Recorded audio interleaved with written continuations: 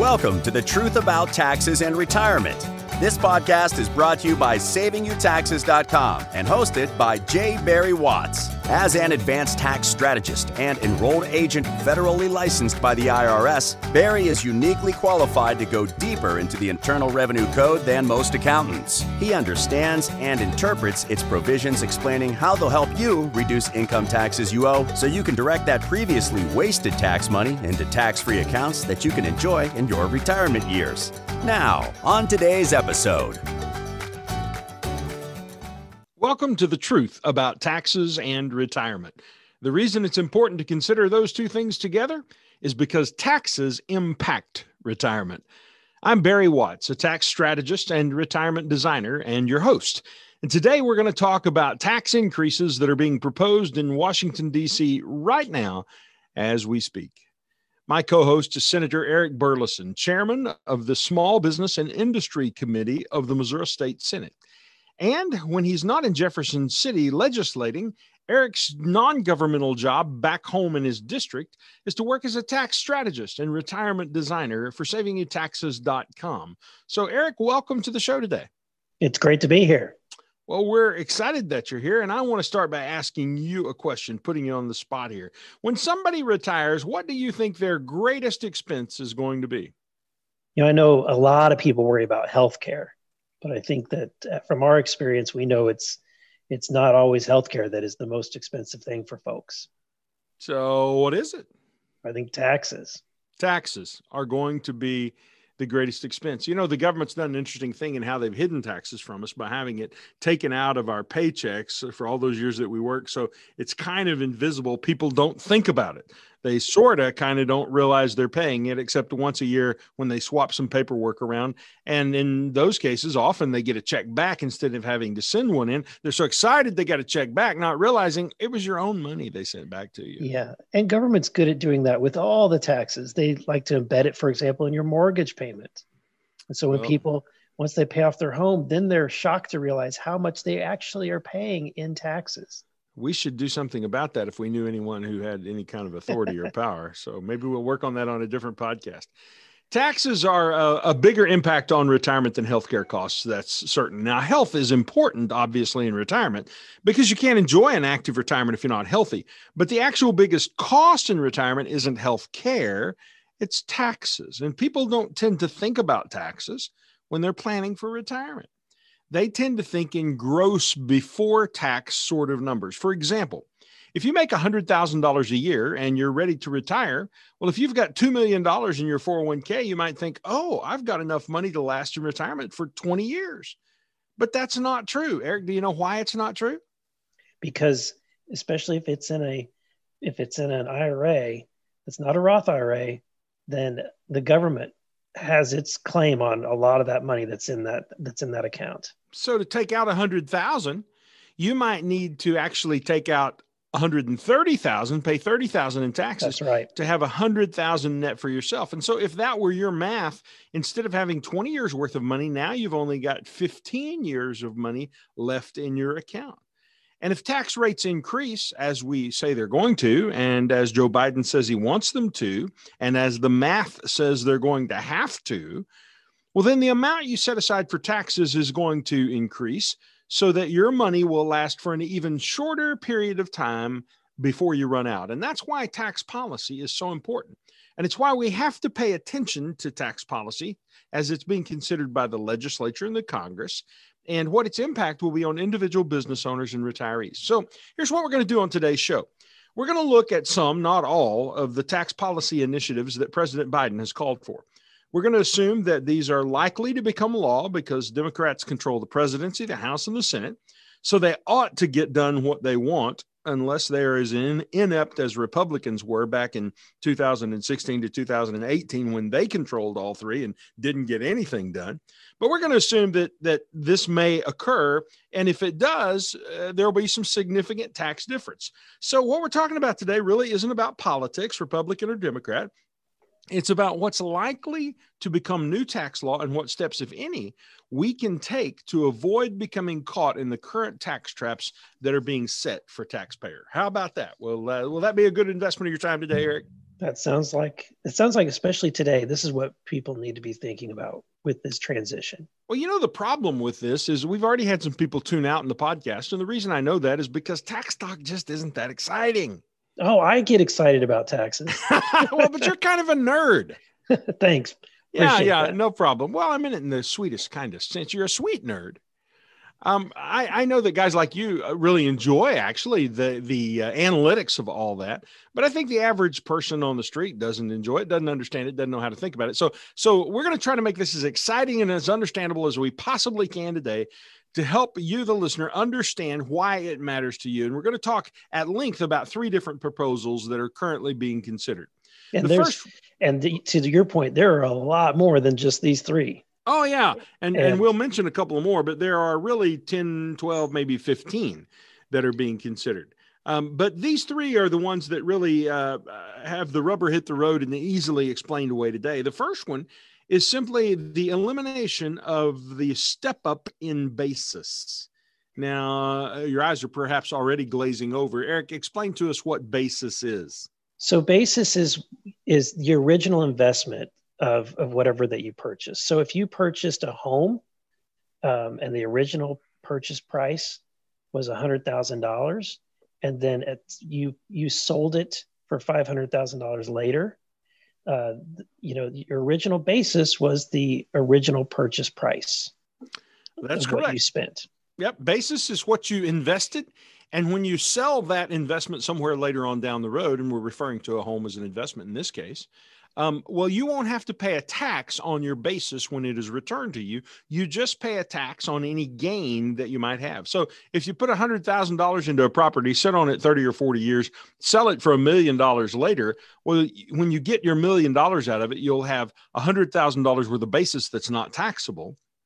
And you'll have $900,000 worth of gain that is all taxable. And under current law, you could pay as much as $180,000 in tax on that gain. You took all the risk. You're the person who stuck your neck out there. But when you actually made money on the investment, whether it was the piece of real estate or whether it was a stock in your investment account, the government reaches out and takes 20% of whatever you produce in the process. Isn't that just like the government? Right. Now, Barry, actually, I think I've shared this with you before. My view on this is that it's actually worse, because when you purchased, say, 100 acres 50 years ago, whatever the cost that you paid in US dollars at that time, at the end of the day, you were still worth that 100 acres, whatever the price so if you purchased it for $100,000, at the end of the day, $100,000 bought 100 acres.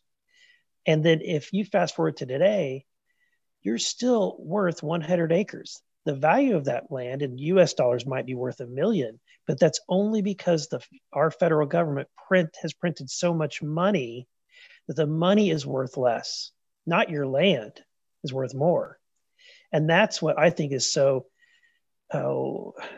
really, really despicable about capital gain taxes in particular, because you're oftentimes taxing people on what the government is overprinting. So not only are they diminishing your value of your money that's in the bank account not being invested, but whatever you invest, they're going to tax you on because of the depreciation of the dollar. Well, you're absolutely right in that analysis. And there is one perhaps bright spot in all of this, and it's how these are being handled currently.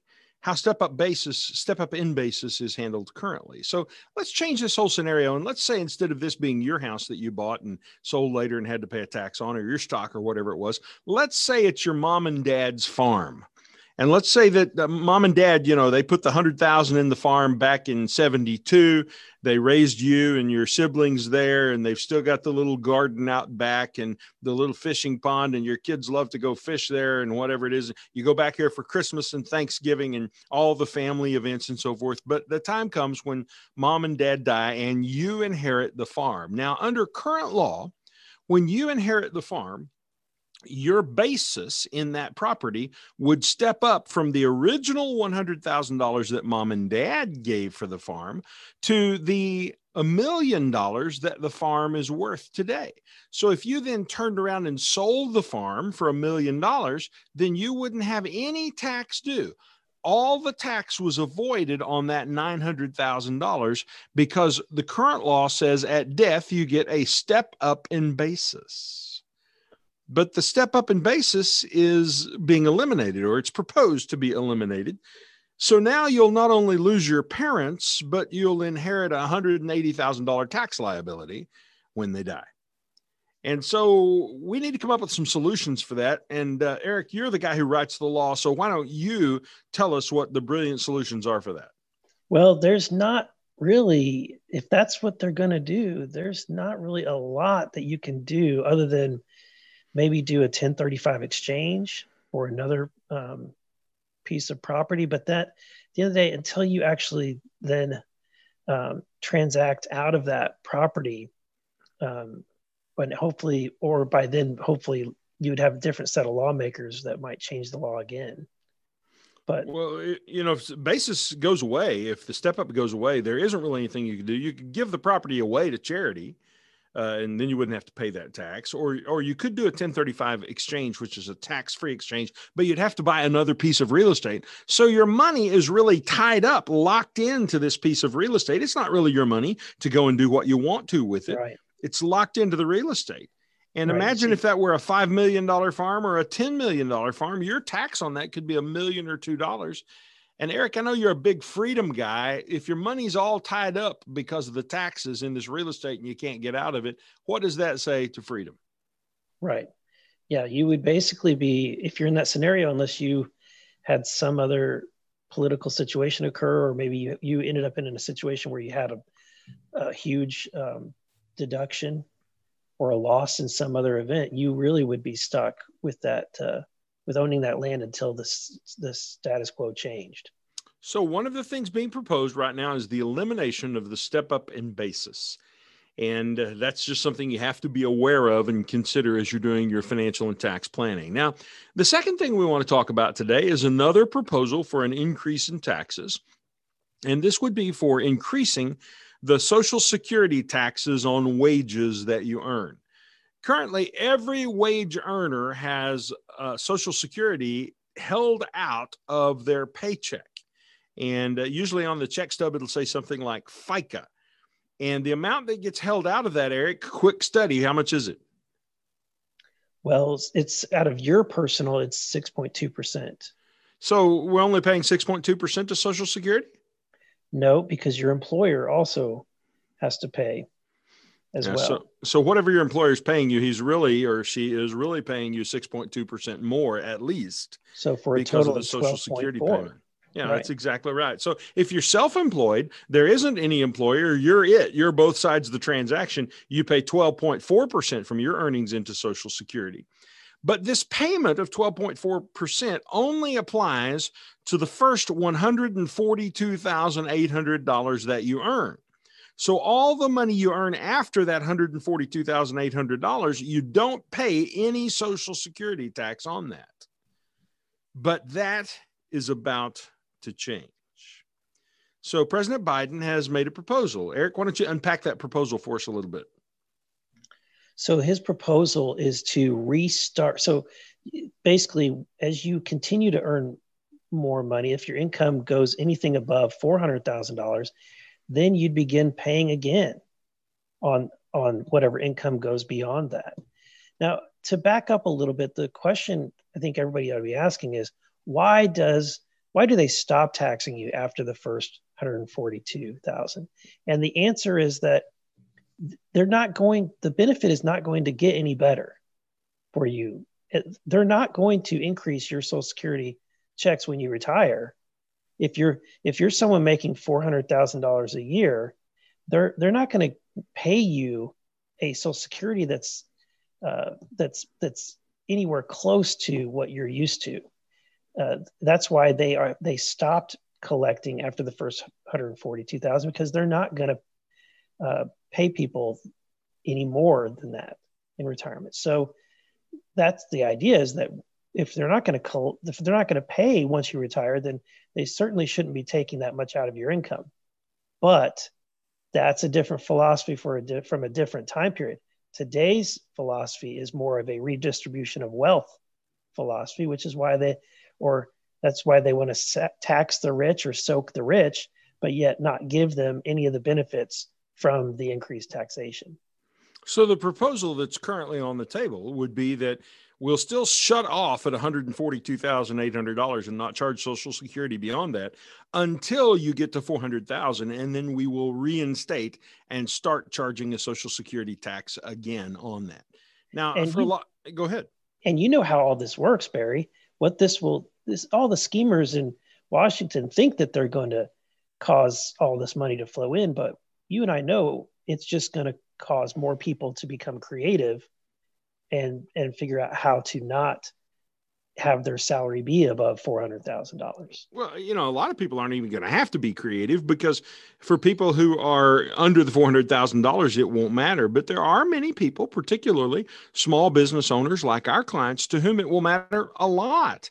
And they'll be paying $12,400 of every $100,000 they earn, plus the 32 to 37% in federal income tax they're also paying already, plus 6% in state income tax they're also paying. So on top of that, roughly 43%, they're going to pay another 12%. They're getting up to and awfully close, maybe over 50% of everything they earn paid in tax. Right. Before they start paying sales tax. Or property taxes. Maybe we could move to Texas and not pay sales tax. I don't know. There's an idea, but I won't ask you to comment on it, since it might violate your oath as a senator in the state of Missouri. So fortunately, there are some solutions to this particular problem. And the solution is simply, if you're a business owner, they have the ability, business owners do, to control how they take their income. So they may want to reduce their salary so that it's under $400,000. And then they take anything that's beyond that out in the form of a distribution on which they won't pay a tax, a Social Security tax. And similarly, if you're an employee and you're earning more than $400,000, well, you may want to go back and renegotiate with your employer to receive a salary that's lower, but then another portion of your income on a 1099 basis instead of a W-2 basis, so that you can get some of the benefits like a business owner would get those benefits. And you would therefore maybe be able to reduce or avoid the additional Social Security tax you would pay. You see, it's really just about rearranging the labels on money that you're already earning. And you're absolutely right. Savvy people are always able to be one step above the government regulations, or one step ahead of the government regulations in sidestepping these sort of things. And you understand the sidesteps are perfectly legal. It's what the tax code says in it. But the average person who isn't paying attention and who's preoccupied by all the other things that we have to occupy our attention, they get run over by this tax train because they don't know it's coming until it hits them, and they didn't know what to do to avoid it. So there is a third tax increase that's been proposed that we'll talk about just briefly, and that's increasing the taxes on corporations and high-earning individuals. Now, currently, corporations pay a 21% tax, and the proposal is to raise that to 28%. Now, when you do the math, well, 28 minus 21, that's only 7 percentage points in increase, or is it? 7 percentage points of increase when the current tax is 21%. Well, 7 is a third of 21. It's really a 33% increase in the tax that corporations pay. Now, Right. Eric, let me ask you, if you've got a business and you got a 33% increase in your expenses across the board, what would you have to do in your business? Now, you're going to have to raise prices, because especially when most businesses are operating on a very slim margin. So you're going to pass that increase back to your customers. That's right. So really, when the government gets more tax this way out of businesses, that tax is really coming from you, the citizens, the customers, just flowing through that business to go on to the government.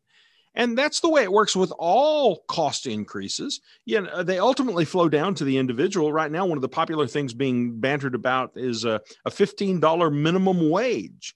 Good, bad, whatever you think about it. The simple fact is the local restaurant is going to take that increase in the wages they have to pay, and they're going to hike the price of the food. There is no other way to pay for that particular governmental requirement. So you need to realize that these increasing taxes on government and on individuals ultimately always flow back to the middle class, working class people who always have been and are even today the heartbeat of the country. Yeah. I always call the minimum wage the burger price, because if you've ever noticed, it's about the price to get a fast food burger is what the going minimum wage is in any community. And so when people suggest raising the price of minimum wage from $8 to $10, $15, well, guess what? That's what it's going to cost you to get a Happy Meal or to get a Big Mac meal at your local fast food chain. So that kind of solution doesn't really change anything. I mean, it sounds good because everybody's like, oh, wow, I'd like to earn more. But when you really do the math and realize, well, you're just going to pay more for everything you get, it didn't solve the problem. Now, to that particular topic, which is a little bit off of our topic today, I don't really know what the exact solution is to that. I don't think there probably is one in terms of requiring a higher wage. But the important lesson that I want everybody to understand is how these increases in expense and costs flow through to the individual taxpayer on the street, which is mom and pop America, who are trying to buy those hamburgers for themselves and for their grandkids. Right. At the end of the day, and this is economists that prove this, that it's the person that actually consumes the final product that pays the ultimate tax. Well, and if you're one of those consumers, not only are you going to get the chance to pay that kind of tax that's being passed through from corporations, but if you're in the top tax rate, that's going to increase from 37 percentage points to 39.6 percentage points. That's about a 7% actual increase in taxes. Plus, if anybody earns over $1 million, then their capital gains are going to be replaced with ordinary income tax. So capital gains right now are at the most 20%, 15% for some people. But in this case, those capital gains are going to go from 20% to 39.6%. Now, I've got simple hillbilly math in my mind. That's just a hair shy of a 100% increase in taxes, a doubling of taxes. And that should really get the attention of people who are doing super well. Wow. So we need a solution. What's the solution? Well, the solution is you've got to manage your tax brackets so you stay in the lower brackets. And you do that by implementing strategies like we have often talked about on this show, so that you have greater deductions and you hold your assets in different types of accounts, because the tax structure on those accounts is different. And as a result, you pay less in overall tax. And we routinely see business owners reduce income tax by $100,000 or more. And that amount is going to grow if these proposed tax increases are put into place. So today we've unpacked a few of the specific proposals. Time won't allow us to dive into all of them. For example, there's a proposed financial transaction tax of something like 1%. So every time you buy an investment, buy a stock or bond or mutual fund, you'd pay a 1% tax. And every time you sell it, you'd pay a 1% tax. And then when you go to reinvest the money, you'd pay a 1% tax again, even in your IRA accounts. If you're a business owner, you benefit from the 20% qualified business income deduction. And as a business owner, I can tell you that's a really big deal. Well, there's a proposal to eliminate or severely restrict that deduction. So the big message is this: America was on an unsustainable path before COVID ever hit. The purchasing power of your dollar was reduced by 37% in 2020 because the government printed 37% more money than we had on January 1. We've got 37% more dollars out there chasing really the same basket of goods and services. And they just handed that money out to anybody who qualified. We went to all kinds of crazy places. So the government then has increased its debt but it hasn't increased the economic production of the country. Now let me put that in terms that might make more sense to you. Imagine that you lost your job, so your economic production has not increased, right? And as a result of losing your job, you go out and you get $1 million mortgage on a new house at the same time. Well, that seems kind of silly, doesn't it? Borrowing $1 million when your production has gone down, you may have to get a job at the Get and Go or the Quick Stop just to pay for groceries. But that's exactly what Washington has done. They've increased their debt while shutting down much of the economic engine of the country. And there is a day of reckoning coming for this. The first one, in fact, is coming in 2023, when the government's own reports say that in that year, the trust fund that funds Medicare Part A will go to zero. There won't be anything left in the trust fund. Now, people will still be paying money into Medicare, so there'll be money coming in, so there can be some money going out, but there won't be any cushion left. And the result of this is that hospitals will immediately lose 10 to 15% of their Medicare income. Now, Eric, you used to work in a hospital setting in an administrative kind of role. Tell us what you know about how a 10 to 15% reduction in income from Medicare will impact the local hospital. Well, greatly. Hospitals, their margin is usually less than 0.5%. And wow. That's their what they're operating on is that level of a margin. They're lucky to get that. In fact, around the United States, you've seen many rural hospitals shut down already because of, honestly, it's because of a lot of the regulations that occurred because of Obamacare and the American Recovery and Reinvestment Act that required meaningful use criteria. So hospitals have increased demands, regulatory demands, and yet, and ironically, even with all this regulation about Obamacare, there's not as much money going to medicine. It's really going to pay for the administrative costs, the government costs, the bureaucratic costs, and insurance costs. Well, my physician friends all complain that they really don't get to control their billing anymore because they just have to accept what Medicare says they'll pay, that it's been managed and negotiated in that way. And that's why sharp people are leaving the medical world anymore. So I think there's a lot of problems coming. The first of those are really going to ripen off in 2023. And shortly after that, Social Security hits a similar kind of problem that will, as it currently stands, require a 20 to 25% cut across the board on Social Security. Now, how palatable is that going to be when your Social Security check gets cut? It's not. And I don't even pretend to think that your congressman and your senator are actually going to cut your Social Security check. So what are they going to do? Well, one of the things that they may do is elect to borrow more money, print more money, dig our grave deeper. So there are some political changes that must take place in Washington, D.C.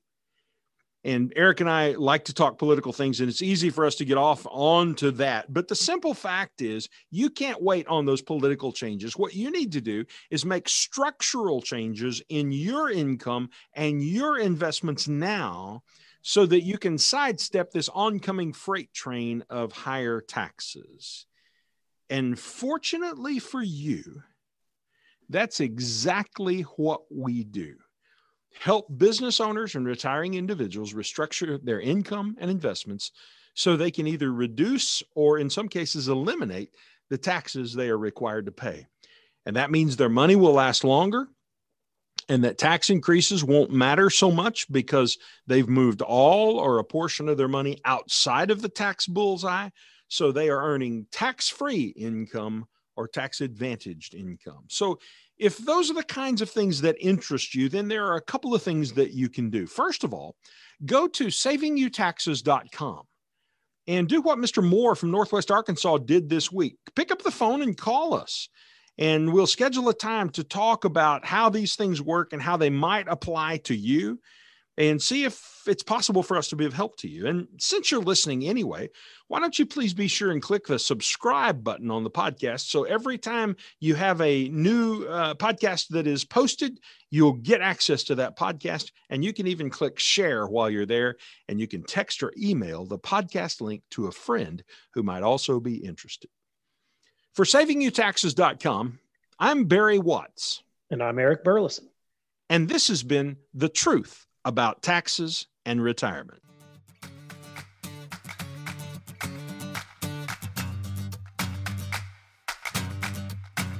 Thank you for listening to The Truth About Taxes and Retirement podcast. Click the subscribe button below to be notified when new episodes become available. The information covered and posted represents the views and opinions of the guests and does not necessarily represent the views or opinions of SavingYouTaxes.com. The content has been made available for informational and educational purposes only and is not intended to be a substitute for professional tax and investment advice. Always seek the advice of your own qualified advisor with any questions you may have regarding taxes and investing.